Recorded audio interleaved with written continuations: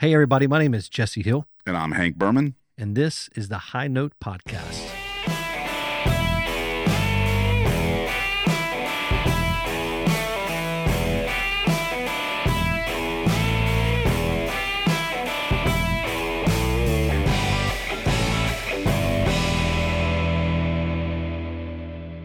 My name's Jesse Hill. I am a local musician, vocalist on the Mississippi Gulf Coast, and I am teaming up with the one and only, the legendary Hank Berumen. Hank Berumen, yes. You act as if I owe you money.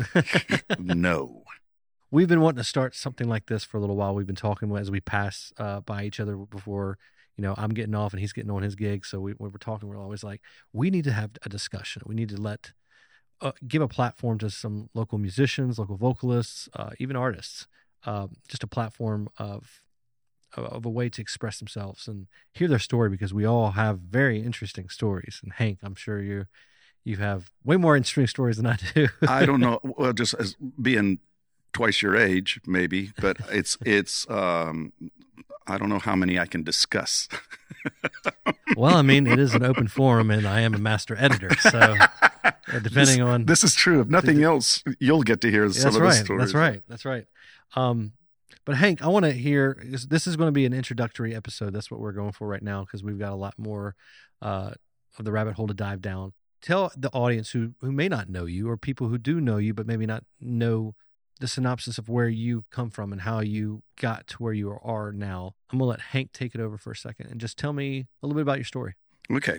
I started playing when I was 13. My mother, I was going to a dance, and my mother was going to teach me how to dance because I didn't know how, and I still don't know how. And after like 10 minutes of it, she said,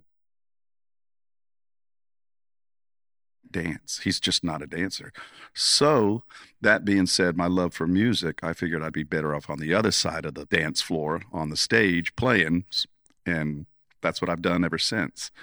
Started playing, I guess, in clubs in my early 20s, and have been doing it ever since. And I always tell people, when I start losing weight from it, that's when I'll look for a real job.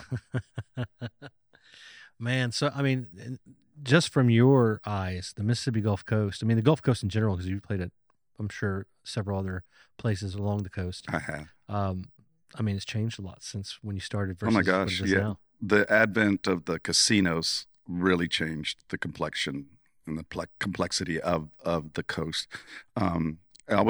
When I started, I was the young kid in the group of the musicians. I was the youngster. I was the one that they took under their wing. And it always helps to be around musicians better than you.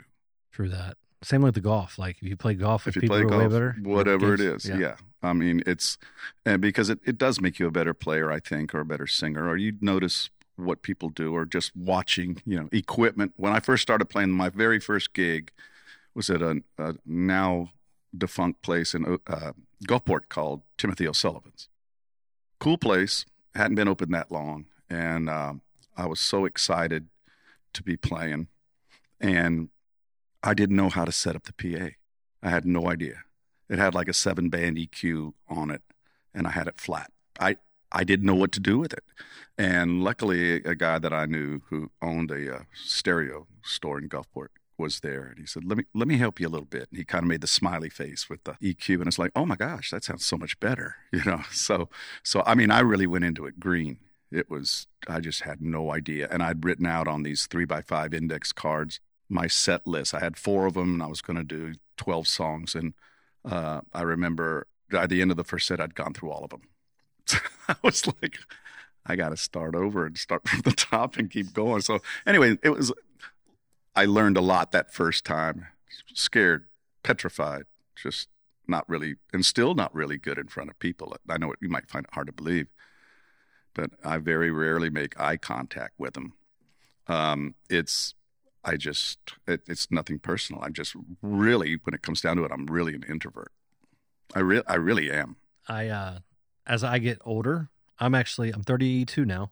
My birthday was last month, so 32. Happy birthday. Thank you. So I'm 32, and I'm noticing when I was younger, I came on the scene when I was 17, so that's 2007. um, man, I was energized. I was, I wanted to be in the middle of it all. Well, your dad's a great musician. Yeah. So Talk about Bill for a yeah, second. let me go to my little story real quick. So I grew up around a band called Coast. So Bill Hill, Glenn Lumpkin, Hal Fountain, Noel Quinn, many other keys, Ralph Knowles, Jackie Weaver. I can name them all. Smokey, rest in peace, Smokey. So it was a band that I grew up around. They were a honky tonk cover band, but they were really good. They opened up shows for Waylon Jennings, Billy Ray Cyrus, just a lot of these big names of that time in the 80s, 90s. I grew up around that and I fell in love with the gadgets, the instruments, even though I didn't know, I just kind of like watched them and kind of, I want a drum set. Do I know how to play drums? No, but I want to try, it's all that kind of stuff. Then I start singing and my dad hears the tone and he's like, okay. And I'm singing Backstreet Boys and I didn't know that. rock. I'm trying to get to this Aerosmith range. So you should incorporate that into your shows now. That'd be great. You could do Sinatra and then Aerosmith right behind it. Lord. Dude looks like a lady would be just wonderful. I'd be versatile. So you could do like what did Sinatra do? Something lady. Luck be a lady. Luck be a lady, followed by Dude looks like a lady. Oh my Lord! So I wanted to be rock, or whatever was going on in the late '90s. That's when I was a young kid. But my dad heard me sing Love in the shower. I was just singing. He was like, "Where'd you learn that?" I saw it in a movie. He's like, "Sounds good." That's great. And so he really ushered me into that realm of, this is the music I need to focus on. So then in my mind, I'm like, where do I get a band? But since he's been a part of a band, he's like, you don't want a band. Now, a lot of musicians, a lot of bands will be like, I'm a karaoke singer. I've heard it many times. But what he taught me was, one, your paycheck's your paycheck, nobody else's. Two, your schedule's your schedule. You don't have to depend on anybody falling through and things like that. And I've always missed that band feel. I would love to be with a band one day or a big band of some sort. It's just hard to come by, and it's hard for a business to hire a 10, 15 piece horn section. That's true. And with the advent of all this equipment, when I was playing, I think we had talked about this before, that I started programming my own tracks at home off a keyboard, and everybody, it was cool. It was great. But then came the K word, karaoke. And so now, like you just said, it's like, oh, karaoke, cool. No, it's not. It's my gig. It's my show, so that changed it too. But it's easier. And like you said, I know there's going to be bands, and I know a lot of these guys that, no, I'd rather play in a band, and the camaraderie, like you were saying, and bouncing ideas off each other. That's cool, jamming and just, oh, I like that. Let's go with this or whatever. But still, you don't have to give. Nobody asks you for a raise. That's true. You don't have to. My car wouldn't start. I couldn't make it to the gig or that kind of thing. It's just. Hey man, I would love to be able to play with the band, and it's just not really. It wouldn't even be a money thing. It would be almost like let's get down and let's maybe write some things. But it's just. Now I'm now looking at more in a business sense than a dream sense. If that makes sense. No, yeah, I know. I agree with you. It's. You have a lot of irons in the fire. I do. And it's great. I mean, doing this podcast, you got your studio at Mary C. You got a beautiful family. I mean, come on. You got a beautiful family too. Lori, my Lord. Yeah, my wife. Hey, Lori. Yes, he mentioned that we are in this studio. This is the 1600 Studios. This is where my other business, Hilltree, operates out of. The City of Ocean Springs, Social Collective Co., Twisted Timber Designs, and the Mary C. have partnered with Hilltree, and we've built this really, really cool place where you can do photography, videography, podcasts. It's really cool. Music, and we're really specializing in the singer-songwriter aspect, because I kept thinking, how deep do I want to go with the recording studio? I mean, you can spend millions and millions of dollars if you wanted to. Sure. Just on stuff. But, if you think about it, too, that the equipment that's available to the average musician is better than it was for the most part back in the 60s and 70s when all these hits were being made. Of course, the Beatles recorded on a 4-track at the beginning. Now you can have endless tracks, as much memory as your computer has. Yeah. So that girl, what's her name? Billie Eilish. Her and her brother recorded that Grammy-winning album all in her bedroom on a Universal Apollo, the same one we have a better one than the one they had, and a $200 microphone. Yep. So, I mean, we've invested in the equipment that we feel like we can, you know, we're comfortable using. We pretty much made everything digital to where it's plugins. And I think in the future, especially when Hank and I do these podcasts and we bring a guest on, maybe when they end it off, they can, you know, if they want to jam a little bit so we can record Absolutely. it and actually we can edit it, make it sound really good and Make them sound better than they are.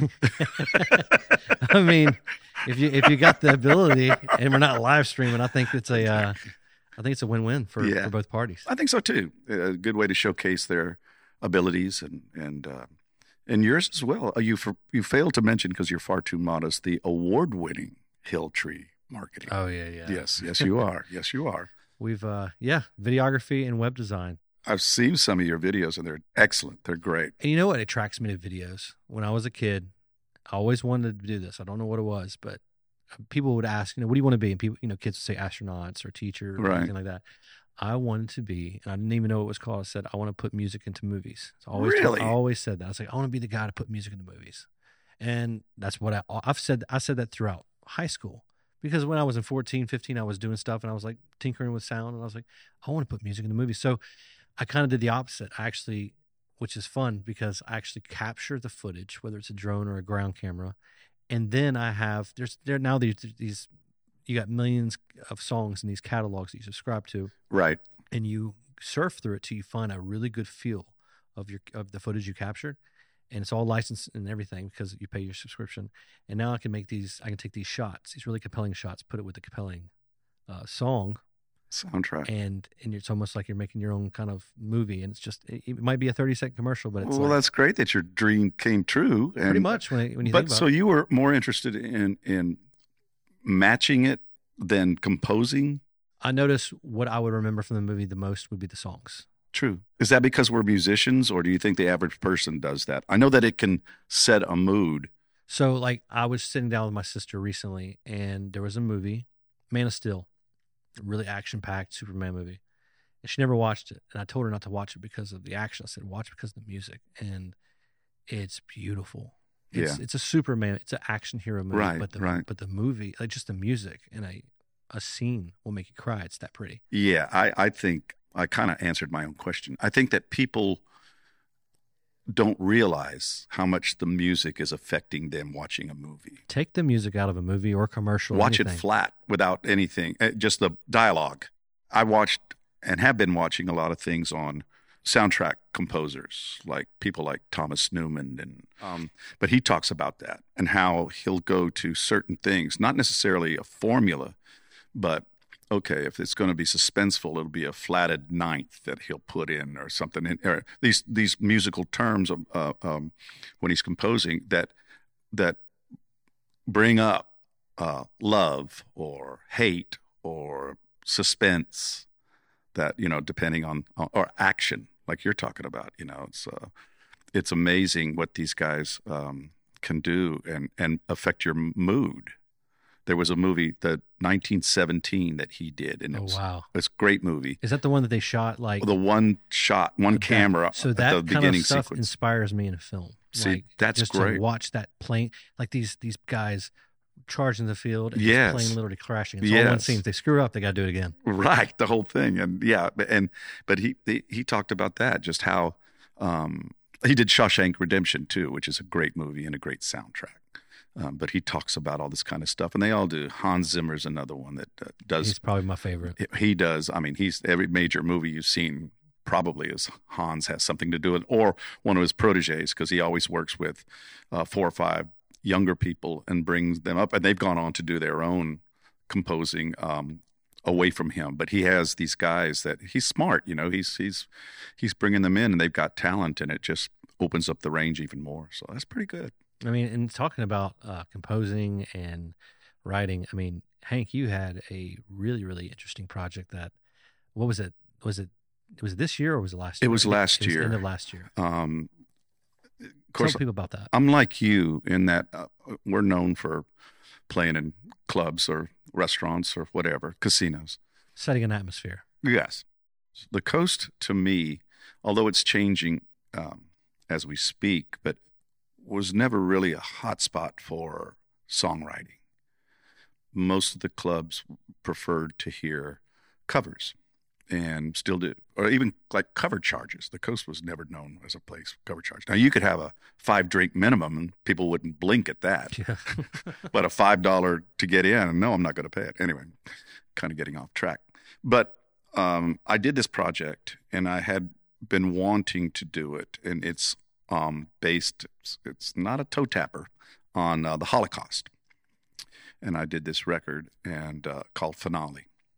And I did it as we're speaking as well about instruments and stuff. I have a couple catalogs of orchestral instruments that at your fingertips. I mean, think about it. Some guy in D'Iberville, Mississippi is sitting there with an orchestra and on his keyboard, on his computer.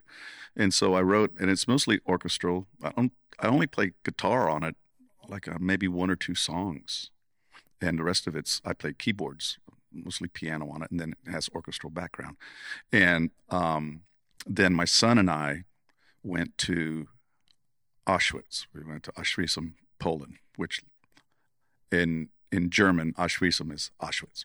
And we went to the camp, and it's something, people shake their heads, and how could you do that? I mean, just the emotional thing. And it's true. It's like, this isn't a movie set. We're talking about movies and all. This is like, this really happened. But I had most of the songs composed and arranged, with the exception of a couple of them. And it was just something, and you can go for free. It doesn't cost you anything to go. But since we made a trip there specifically with a reason in mind, we had a 6-hour guide. And she was a young girl, but she was very passionate, very knowledgeable. And she made the comment that everyone should visit something like this to ensure that it never happens again. And unfortunately, that's not the case, because it's happening again in different parts of the world. We just don't hear about it as much. But anyway, it was a very trying experience, but something I felt as an artist that I had to do. Oh yeah. Follow the muse. And like I just finished one that and all of the proceeds went to Yad Vashem, the Holocaust Center in Jerusalem. So I'm doing awesome. one. I'm doing one now based on the Rosary, the Catholic Rosary, and it's called Resurrection, and it is condensed, because there's 5 mysteries in the 4 mysteries of the Rosary. So there's 20. It'd be too much. So I kind of condensed it. But all the money for that is being donated to Save the Children. So I'm not getting a penny off of it. I'm not trying to toot my horn. I'm trying to bring these projects to people's mind to help. If you don't like it, it makes a great coaster. There you go. That's it, or you can, or it's streaming, it's the Finale one. The one on the Holocaust is already streaming on Apple Music and Spotify and all that kind of stuff. Major platforms. And so will Resurrection. I think it's tomorrow. I think December 1st is when I had projected to put it out. But I want to go. Wait, hold on. Don't stop. You got an album coming out tomorrow? Yeah. Yeah. Oh, wow. That's news. Yeah. Well, and it is to me. And this podcast, I'm going to be editing it, but it usually takes me a couple of days. So when you hear this, it'll already be out. Yes. So make sure you check it out. It's called Resurrection by Hank Berumen. Resurrection, yes. Actually, I'm going by my given name, Henry. I guess I was trying to, Hank, hey man, hey Hank, how you doing, man? But Henry. I like that. Yeah, so it's my given name, Henry Berumen. But anyway, I like the projects. They're for a good cause. I went into it knowing, how could I take money from either one of these things? Mm-hmm. Especially, either one of them. There's the Holocaust. Yeah, I'm going to make money off the Holocaust. No, you just can't do that. And something deep in your soul, you were going into that, you were writing and recording. And I love how you said it feels like something you just had to do. Nobody was sitting there banging over your head. It was pretty much you, banging yourself over the head, I want to do this. Yes. And it's that drive. You get in the zone. Yes. And you'll disappear for a little while. Yes. It's a very interesting. I would love to sit in on like we were talking about the soundtrack composers. I'd love to just sit there and watch them. Of course, you can't get into their head, but just how they come up with ideas. It's a very odd process. It's just like it to make something up out of nowhere. There's only so many notes. There's only, I mean, the arrangement of how you do those, and you'll hear things. Oh, that sounds vaguely familiar, because you've probably heard everything somewhere before. For the most part, it's a matter of how you put it in order. The right the notes, the high notes. There you go. There you go. The chord progressions, whatever it is. I've learned an awful lot too by doing this stuff about just not the guitar. Originally, I wanted to play piano when I was a kid, and I had a terrible experience. My first and one and only lesson is I asked my parents. They didn't tell me or ask me, but I asked them that I told them I'd like to take piano. And they said, okay. So they took me to this house in Biloxi, and the woman, of course, I'm like 8, 9 years old, and the woman is really old, which means she's probably like 40. So I'm there, and I'm sitting at the piano, and she's showing me how to put your hands on the keys and what you're going to be doing. And out of the corner of my eye, my peripheral vision, I see her husband walk by down the hall into the kitchen in his underwear. And I said, I don't want to be here. So I left, and so I learned piano on my own. I mean, I'm certainly not Mozart, or I'm not a great pianist, but I can basically find my way around the piano and on the job training type thing. So I'll never be a concert pianist, but I have enough knowledge in theory I've picked up along the way. And you have a great ear. Well, I mean, your ears are, yeah. Except for B. I have a problem with the B. I don't know why. A B note? A B note. Like on a guitar, the second string is a B. And I, for some reason, that one just... Are you talking about like when you're trying to tune it and tune it by ear? Yes. It's just really hard I don't know why. I've always been that way. In fact, I played like in duos or trios, and like I'm tuning up and I'll hit the B, and they're like with the thumbs up, like, no, thumbs down, no, low, higher, no, low. So, yeah. But anyway, when you're writing a song, especially something like that, and it is like a soundtrack. It's a soundtrack in my mind, because it's so vivid. I watched all these videos on YouTube and other places on the Holocaust and what went down, and then seeing it in person. And my wife told me, Lori said at one point, stop it, take a break, because it kills you. It's so, I get on these kicks where I get my phases. Sometimes it's Civil War, right? Sometimes, and mainly World War II, because it's good versus evil. It's what it is. The Axis. It's probably the best story. And what's crazy, and this is off topic, but you were talking about the Axis powers. So the Axis, you got the Allies. Axis was Italy, Japan, right? Germany, and then the Allies were pretty much the rest. Right. But then right. I've been really looking into this thing called BRICS. Have you looked into this? So no. BRICS, tell me about it. See if I can remember it. So BRICS is and I might be wrong. I'm sure a business analyst will be like, "You're wrong," but guess what? This is a music podcast, and I might be wrong. Yeah. But get off my lawn. Exactly, we don't care about you. Exactly. So BRICS: Brazil, Russia, India, China, Korea, South Africa. Those countries are trying to get away from the U.S. dollar and to kind of break away. They're called BRICS. Now, if you notice, a lot of it is communism. And so it's almost like you're seeing something form, and I'm like watching it. I'm like, could this be like the new Axis? History repeats itself. So yes, it does. So just like you said that, that tour guide said, people need to come and see this because this shouldn't happen again, even though it is happening. Right. I mean, North Korea, we don't know what's going on, but we know something's going on. So I'm just, wow, that's really interesting. Look it up, BRICS, BR. I will. And it's the Rush. Just type in BRICS countries or whatever, and it'll list it, and you'll see where these people have summits. It's nuts. Wow. It's nuts. It's kind of scary. It's very scary. But back to music. I'm sorry. No, it's okay. That was good. I'm excited to hear it. I'm excited to hear Resurrection. Yes. But also you can check out Finale on Spotify. All the major platforms. Isn't that cool that you can just... It really is. I can't tell you how many years... At first, I got these CDs made, and I would sell them for $10-15 here and there. And then I realized, getting these things made, is it worth it? And so I just stopped getting them made. Right. And then streaming came out. Yeah. And I didn't realize, I always thought it was like a world that nobody can get in unless you have a major label, but that's not true. Not at all. even at this studio, we can record you, whether it's a cover song or an original. We can get the license and everything for you, Right. and actually distribute it for you right. on all those major. That's great. Isn't that cool? It really love it. is. I love it. But it's so strange. You're talking about like having CDs made, and I still have CDs. These projects are available on CD as well. But it's like when you used to go to the store, or at least in my lifetime, you'd buy the album or the cassette or the 8-track or the record. the record, and you'd have a tangible product in your hand.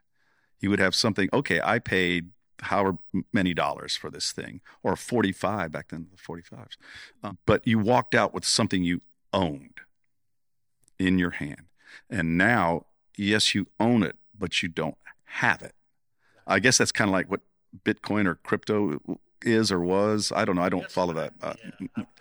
But it's like, okay, you got money, but you don't have the money in your hand. You're not going, to buy something. I'm using my Bitcoin or whatever it is. I don't know. But I always liked having something in my hand. And of course, the world has changed and you got to keep up with it as well. But like on some of these websites that do production, they do your CDs or whatever. They also sell the USBs now. So you can just have all your stuff and your pictures. Because I always liked the cover art. I liked opening up an album and reading the lyrics and looking, oh, this was written by so-and-so. And I can't tell you through the years how many people I got turned on by looking at who wrote the song. Years and years ago, there was the band America did a record, and it was a pretty famous record.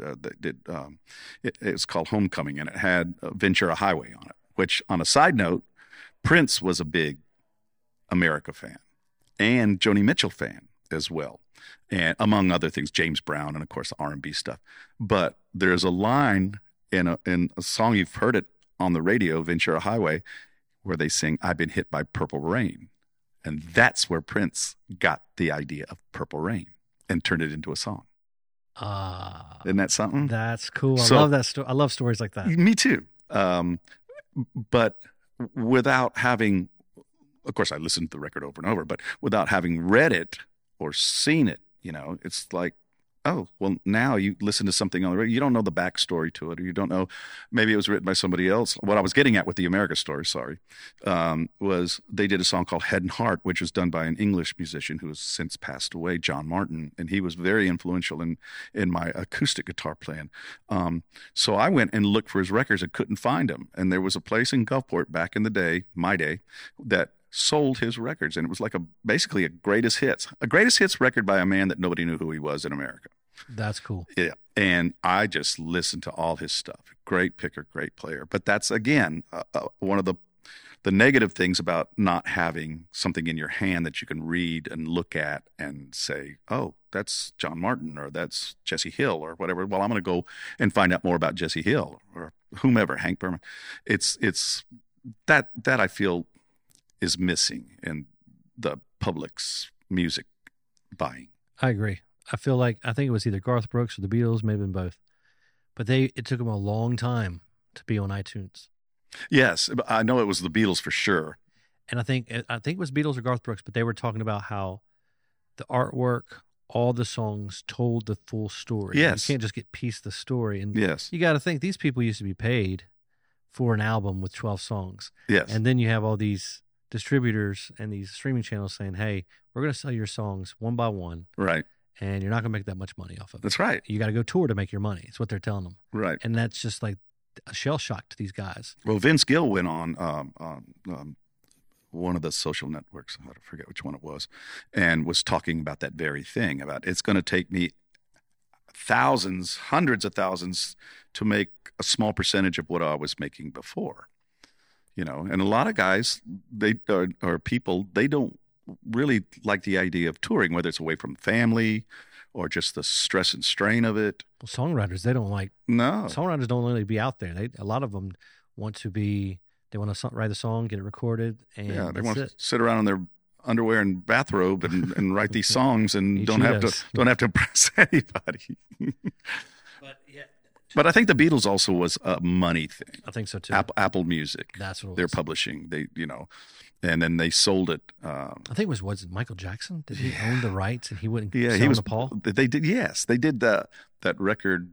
Some record Michael Jackson and McCartney did together, and then he's asking McCartney for advice on musical investments, and he goes, "Oh, you could buy catalogs." So he turned around and bought the Beatles catalog right from under Paul McCartney.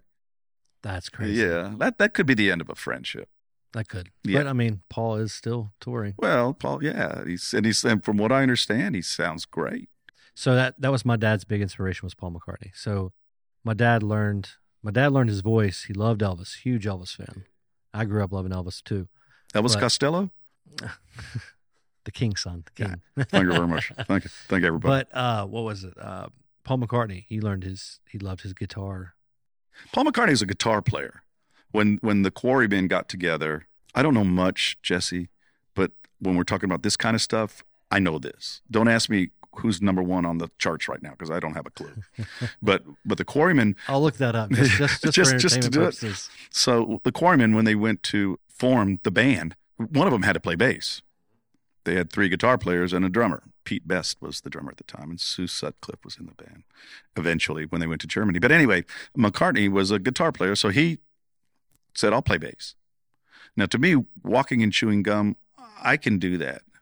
I can play harmonica and the guitar at the same time, but I can't play bass and sing at the same time. I just can't. That's my admiration for them. And drummers. I mean, a drummer that can sit there and he's got the hi-hat going, he's got the kick going, and I mean, oh my gosh, that's a great talent to me.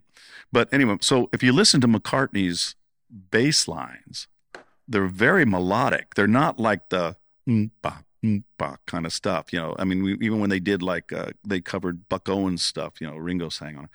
But his bass lines are very melodic, and any guitar player that plays bass normally plays like that.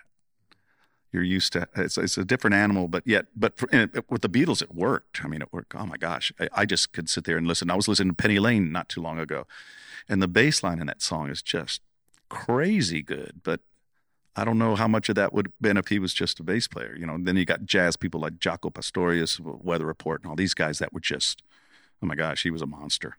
Great. So jazz to me has always been, because that's what a lot of people reference me singing.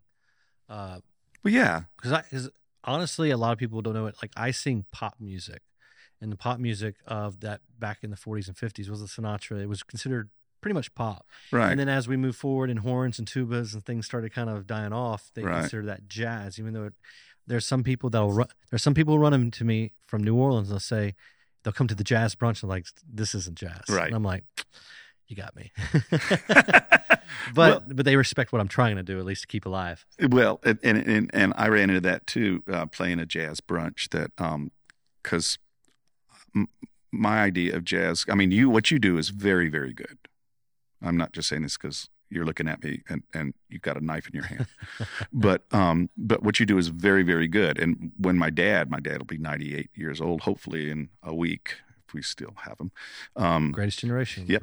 He loved, we took him there, my mom and dad, for their anniversary to listen to you. And he was singing along and he loved those songs. And it's, yes, jazz. I mean, you think about Tommy Dorsey, you think about all those guys, Glenn Miller, Duke Ellington, I mean, all those guys, Count Basie. That was jazz, but jazz was more or less pop, was mainstream. Mm-hmm. Then you got into the 50s where it became people like Brubeck and these other guys, Nat King Cole, great piano player. People don't realize what a great piano player. Cole. He's one of my favorite voices. Yes. And he died at 47, I believe. I mean, so many of those people, if you look at their ages when they died, when they passed on, were very young, especially by today's standards. Our longevity, with the exception of processed food and that kind of thing, we could live to be a really long time, which I don't know how happy I am about that if you owe people money, but it's, but so you get into the 50s and then you got they broke down, like you said, they got away from tubas and a lot of horn stuff, but the music has always been like that. It's like, it'll go through phases, like okay, where's the steel guitar in country music? It's gone. Right. Think about that. And you know who's responsible for that? Aldine? Chet Atkins. Chet Atkins became president of RCA Records in the 60s, and he foresaw the future of country music. And he said his idea, even though it has come back some, but at RCA he said, we're going to get rid of the steel guitar and the fiddle. And he did. And he did. He did. And then, but the people nowadays, they get out of college. Of course, most people in the country, maybe not necessarily in the South, but in the country, most people are rockers. They like rock, although rock's a dying thing right now. I mean, it's changed a lot. Start thinking about like when you turn on popular hits right now, like pop. When's the last time you heard a guitar lead? That's right. You're starting to see that trend because everything's really getting digital. Yes, but in country music, right. You hear guitar leads. Exactly. And because what has happened is, and this is what his thought process, his idea was, okay, when these guys, these people, men, women, whatever, graduate from college into the real world, so to speak, they got to go somewhere with musically. We're talking about music. That's all we're talking about, music. Have to go somewhere with it. So I can't tell you how many people I know and their children have gone to country music because it's a perfect stepping stone to go from that music to what you hear on the radio. So much country music to me isn't country in the traditional sense. I mean, it's so. The Merle days are in the past. Yeah, I grew up on that, and I love that. Me too. I love Hank Williams, and I love Patsy Cline, and I love all the stuff because those songs were written in a cubicle in Nashville, or now with technology being what it is, like what we were saying earlier, you can sit there in your bedroom and do all this stuff, and like Billy did with her brother and that kind of thing. But now. Those guys, it's different, but because they're targeting an audience. Okay, Jesse and Hank, what do you think they like? Pickup trucks, or do they like, whatever? And so they go from there.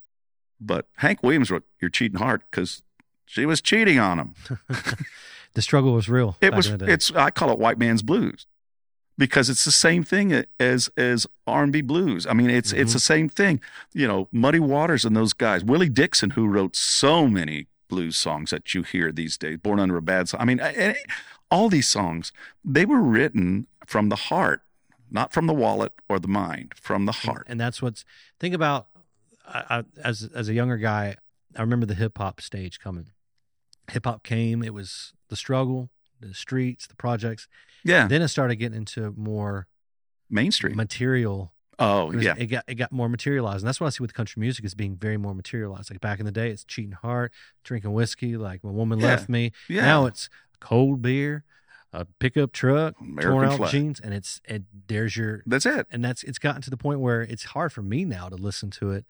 But what about on a mainstream level? What about the people that are coming up? That's all they know. Exactly.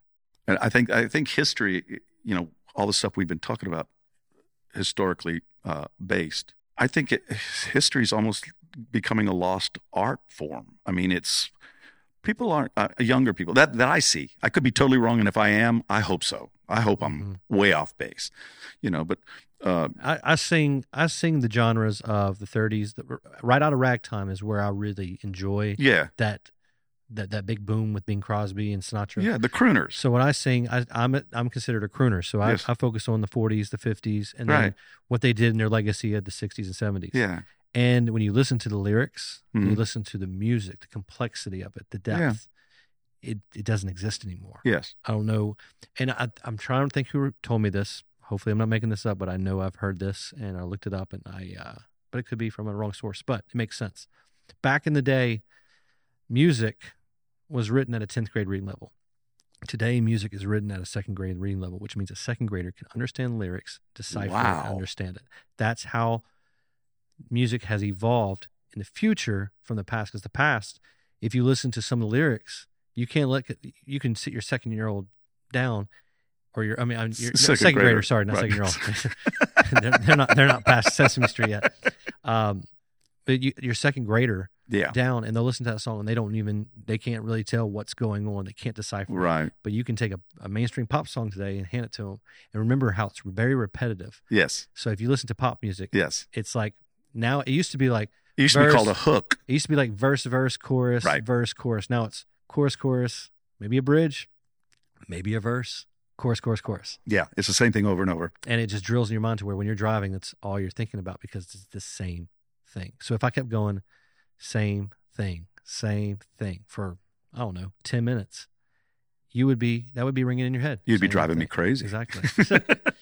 So anyways, I have so much respect for the pastime of music. And think about it. Nat King Cole, Ella Fitzgerald, yes, to me is one of the queens. Yes. She's probably yes. the queen. And the reason why, black woman, yeah, a big woman, beautiful, probably the most smoothest voice you'll ever hear. Yes. And it was pre-civil rights that she made to the Billie Holiday too. Billie Holiday as well. But she was to me, Billie Holiday was based in the blues more than the jazz genre.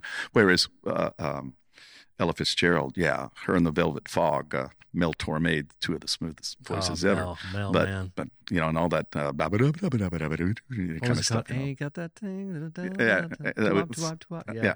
There was used to be a television show. It was like a Saturday Night Live type thing called SCTV, and it was comedy skits, but they did a thing like it used to be. It wasn't 24/7 television.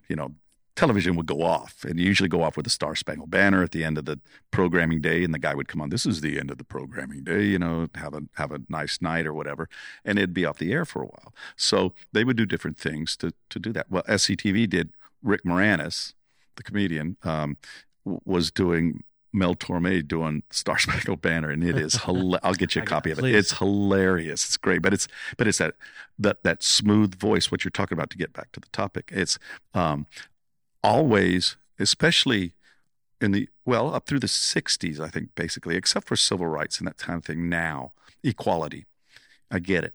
But back then, there was so much music that was based on, topical on what was happening. The Depression. I mean, Brother, Can You Loan Me a Dime? I mean, these great songs.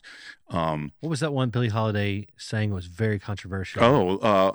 Forbidden Fruit. Fresh fruit or something? Something fruit, but it was bodies hanging in the trees is what it was. I mean, she bucked the horse. Thinly disguised. She bucked the horse. She sure did. And people were coming after her. They sure were. But she stood her ground and became one of the biggest, earliest pop stars of all time. Yeah, I think so too. Her, Louis Armstrong. Mel Torme, did you know he co-wrote Chestnuts? No, I didn't know that. He was one of the writers of that song. Is that right? I always thought you think these songs are written by people from the 1800s, but it's actually like some of these people's from the 30s and 40s. Well, a lot of those guys, whether it's Mel Torme or Bing Crosby, whomever, Nat King Cole, perfect example, were also piano players, musicians as well. They weren't just, you see them standing up and singing, kind of like you. You play different instruments, the same thing, but they had a knowledge of theory and modals and stuff like that. They knew how a song was to be put together. I wouldn't sing a song unless I felt. I'm talking about them, not me. But Nat King Cole's mind was like, I'm not going to sing a song unless I think it's worthy enough that I wish I had written it. Yeah, that kind of thing. It's not going to be nonsense stuff. Nat King Cole, Bobby Troop came out. He wrote a song, and I play it when I do the jazz brunch. Route 66, very famous song. But Nat King Cole is associated with that song. That's one of his. He had a big hit with that back then. Let's mention, since we've mentioned the brunch a couple of times, let's mention what we do and why we keep referring to the brunch. So, yes. We play. This is where me and Hank really connected. Was the Scarlet Pearl, most definitely, Casino and Resort, and I sang in the Scarlet Steaks and Seafood, and then he would sing at Butler's Bar, and then now lately he's been in the restaurant, he's been at the bar, so we scheduling's changed somewhat, but yeah, and I on a personal note, I feel that's your room. I mean, that's Jesse's room because people love you and they know you in there. And that goes back to what I was trying to say earlier, is that I'll play jazz jazz brunch. It's like you're talking about New Orleans people. Well, that's their idea of jazz can be different. It'll be Dixieland, and not necessarily just clarinets and that kind of thing, but a lot of other instruments. And then jazz is like the 40s, 50s stuff we're talking about. And then jazz is like George Benson and you know all these great artists. The guitar players, keyboard players, whatever, flute players, whatever. So my idea of jazz was I went into it with that, and I got told very quickly that that's not jazz. And I'm not going to argue, but yeah, it is jazz. It really is jazz, but it's not the jazz they wanted to hear. Exactly. Sinatra and all that kind of stuff that you do very, very well. So yeah, we play at Scarlet Pearl, and it's a great room. Enjoy doing it. Yeah, and we're grateful for the opportunity. Very. We've been there for several years now. Since the early 60s. Or maybe not. Maybe that's in my head. Gulf Coast is a melting pot, culturally, musically. It's a melting pot that works, in my opinion. And what has always bothered me as a young musician growing up is everybody's like, hey, so are you going to move off and try to make it big? And it's like Nashville or That's LA funny. or New York City. And in my mind, I'm like, well, hell, why do you have to move off? Why do you have to go and starve? You don't? In Nashville to make it big. That's right. How big a pond do you want to be in? Exactly. That's the question. And I always got that too. Mm-hmm. I always got that too. And I'm on Instagram and I know, as you are. Don't you laugh too hard at me because I see your stuff. No, hey, I'm power to you, my friend. Yeah, well, and you have to have a little bit of who you are type thing, and I put I'm a musician in the trenches. That's right. And that's what we do. We're the guys that they step on our backs because we're responsible. The hundreds of or millions of us that do these gigs, we're responsible in a big way of people getting recognized. Man, how many times have you had somebody come up and say, man, I really like that song. Who did that song? Well, it's blah, blah, blah, and so wrote it, or so-and-so recorded it, and it's their song. Then what do? Kind of like what earlier talking about the liner notes, and stuff. So they look up that person. Oh my gosh, I love this guy or girl. Or now they're a hooked fan. Yeah. And we're in the trenches. We're, whether we realize it or not, or mean it or not, is immaterial. But yeah, somebody out there is like, thank you, all of you guys in these clubs and all of you guys at these weddings or wherever. You were talking earlier about the repetition of songs. Those going from a 10th grade level to a 2nd grade level. I played a wedding not too long ago for some really good friends, and I guess I'm not really mellowing in my old age, but in some ways I am. But these kids usually just, W.C. Fields, you're driving me crazy, kid. Get away from me, kid. That kind of thing when you're trying to play. It's like, oh, he's cute or she's cute and all this stuff. Well, I'm trying to sing Brown Eyed Girl, which I've sang a trillion times. So, but these kids were up there, and I love these kids were great. They really were great. And there's a set of twins, these boys, and they were acting like they're playing guitar next week. And for some reason it just clicked. I just loved it. And I was having a good time with them. And I said, one of the twins, I said, so do you sing? And he named some country artist that one of the newer ones. I don't know who it is. And so the other kids are like, yeah, so-and-so, yeah. So he named a song. I said, well, I don't know it. So I put it on the music, my break music. I found it and put it on another wonder of technology and Wi-Fi. And these kids know every word to the song, every word of the song. Of course, they're getting that from mom and dad or whatever. but the point is, they knew that, and it wasn't about the war in Ukraine, or it was just some toe tapping country song about beer cans and girlfriends or something. It was serious. It was like that. Which reminds me, I was going to tell you this earlier too, that these serious projects that I've done. Well, I think the next one. Well, actually, I got two in mind. Whether I do them or not, that's another story. But I got one that I'm going to come out with called Magnolia Sunset, and it's written about the Gulf Coast. Ooh. So it's going to be. I've already got a lot of the lyrics written, and it's based on where we live. You know, because you hear songs. You know, Jesse Winchester did a song that Jimmy Buffett recorded years ago, Biloxi, and it's like it's a good song. You know, I mean, it's a very slow paced song, but it's a good song, and it talks about pretty girls in Biloxi. Well, there's more to Biloxi than pretty girls, and yes, we have pretty girls here. Yes, we do. And just the culture, like you were saying, and you know, our food here. You know, people.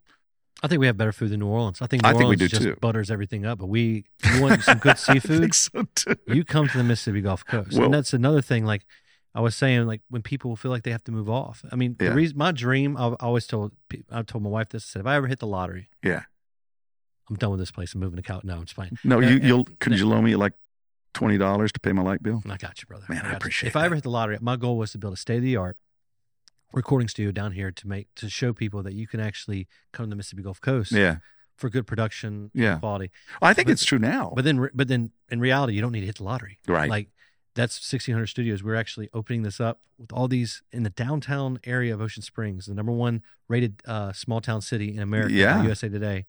That's where we're at. You come in here, we have a discovery meeting, we talk, and then we find out your needs, if what mics and things like that. And then when you come back in, we record, and hopefully we capture some magic. That's my goal and I feel like that's what I'm getting to. Like I'm 32. I like gigging, but also I really like helping others, but also producing. I didn't realize I liked it that much, but now I really do. It's another form of creating. I mean, create. Because I'm getting more introverted, so I don't want to be in front. I want that's how I started. Was introverted. I'm getting into the point of like, I can be behind this, listen to this wonderful voice, sing these songs, watch these awesome musicians play, mix it, and then put it out there and watch them hopefully gain notoriety of some sort, whether it's just respect or if it's fame, who knows? Yeah. Money would be great too. Yeah. But just to watch, that's a good feeling. But it's something you can do till your time on this earth is over. I mean, you can do that. It won't affect any aspect of being out there. And I'm not one to talk, but I mean, you can do that. I mean, it's, I like to cook. I'm not very good at it, but I like to cook. But to me, cooking is another form of creating. Oh yeah, and I think cooking is art, and I suck at it, and I love my wife, but she doesn't like cooking either. We got two babies. We're in what we call survival mode. We have an almost 5-year-old and almost 2-year-old. Yeah, we're in survival mode. Sometimes we look at each other, and it's like the 4th day, and we got to go out to eat. Yeah, like 4 days consecutively. We're just like, we're in survival mode. Right. Yeah. It's part of it. My son's like that too. They planned it. I don't know how your situation was, but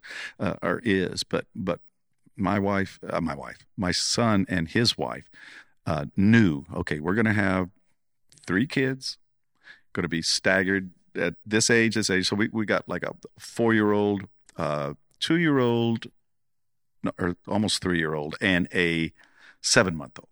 Wow. Grandchildren. Yeah. Didn't think of it. But yes. So what you're saying, but in the long run, it's going to be better. Oh, I wouldn't have it any other way. I honestly love when I leave here, the studio, or when I get home from a gig, I love seeing those kids. I love seeing my wife. Yeah. And that's the way it should be. It's a really cool, and think about the people who have to tour, people who go out to Vegas try to make it. That's right. Like that's right. It is so hard to make that work when you're off on the road. That's something I never wanted for myself or my family. Yeah. My dad, so there was a gentleman, I don't know the guy's name, but my dad, Coast, was approached by somebody from Nashville. It was right in the peak of where they, like that, they're almost breaking into it. Like, right. Okay, we're opening up for Billy Ray Cyrus during the Achy Breaky tour of early 90s. Wow. Like, this is our moment. Like, we're going to hit it.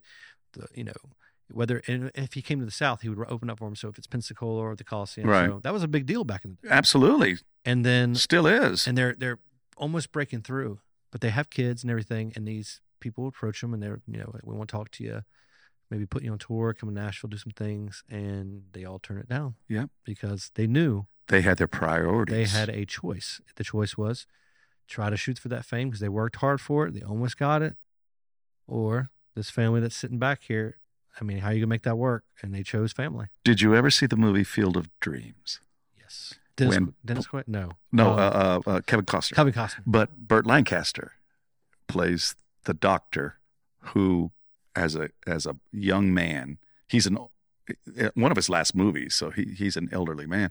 But the character he plays is Doc. I can't think the last name, but he was a ball player that played for the New York Giants under John McGraw, and he came that close to making it. He was in the bigs for a third of an inning or something.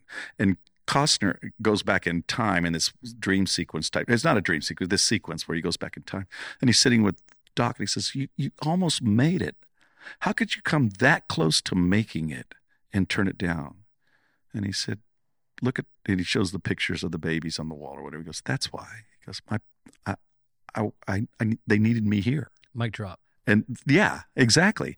And not many people have, like your dad and the guys in Coast or the character in this movie, not many people have that sustain, that strength to say, no, it'll have to be, and he says, it'll just have to be a dream.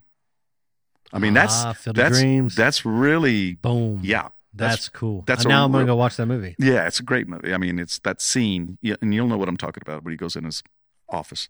He's out for a midnight walk. But anyway, it's that thing of coming that close, but they had the intelligence for their family's sake, for your sake, your dad. Think about that. Yeah. But so many that, okay, I'm going to chase that the golden apple, but how many actually get it and to that degree? Or the temptations on the road have swayed so many people, whether it's drink, drugs, women, men, whatever the case may be. It's that, I mean, how how many do you know that are in AA or whatever? Yeah, that exactly. you read about it, so and so or whatever. It's tough. I was on the road, but I was on the road a really small way. But I played all through the Southeast and had a booking agent and would send me to these different places. A lot of stuff was close to home, Gulf Shores, that kind of thing. But I was like Alabama, Georgia, Tennessee, wherever. But I was a solo performer. I didn't have any camaraderie.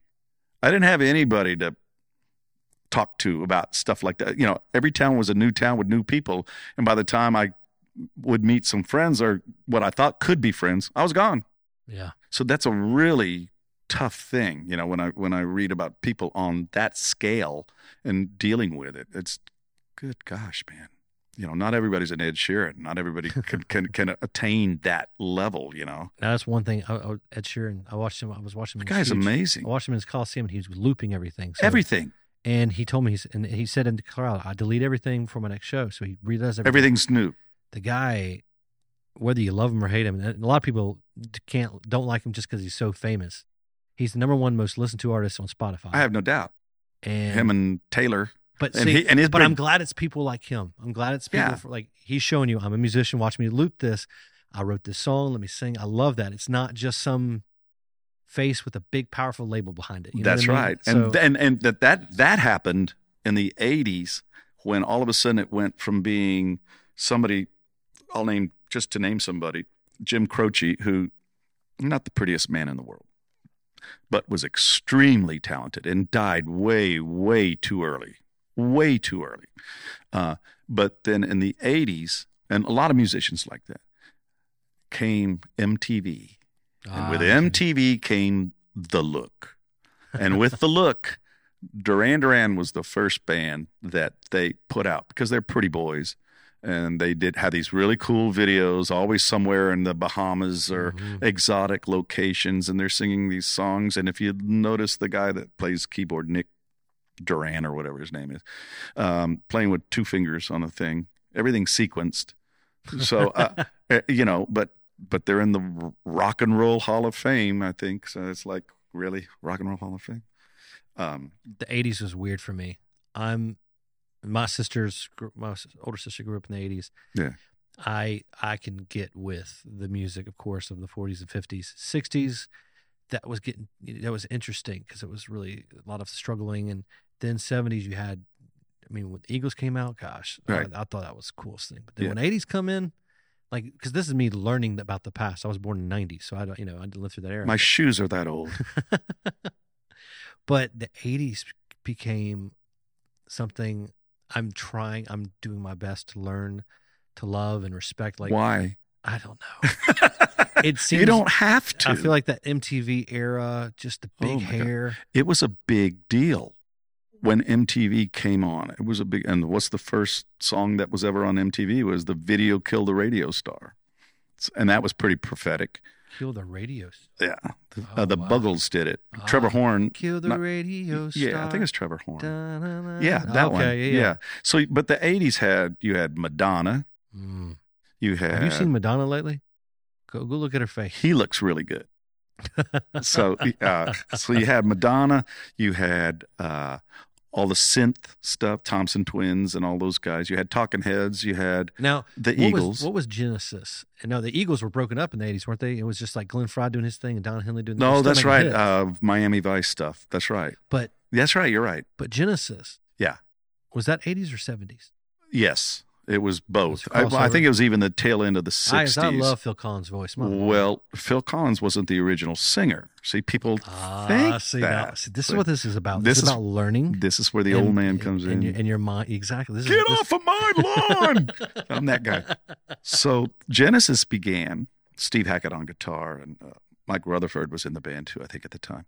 But the lead singer of the band Genesis, because I used to look at these magazines like Circus Magazine and Hit Parade Magazine and all this stuff, and they'd have pictures of these guys. And that was the beginning of avant-garde and all that kind of Andy Warhol and all that stuff. Oh, Andy. Yeah, Andy. David Bowie song, Andy Warhol, ho, as in hope. And so they had these lavish, extravagant costumes on stage. It was the beginning, prog rock. Progressive rock is what they call it. Emerson, Lake and Palmer and all those guys. King Crimson, Robert Fripp. So the original singer of Genesis, ready for the drum roll? Peter Gabriel. I've heard of that name. Shame on You, Sledgehammer, and all those great songs that he did.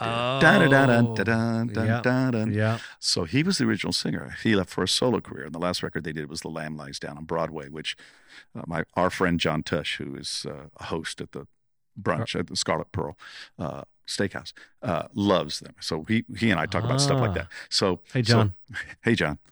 Hey. So hold on. Before we move on, we better say hey, Max, because hey, Max. Hey, Max. Well, are you ready for this? Then you better say hi to everybody. Oh gosh.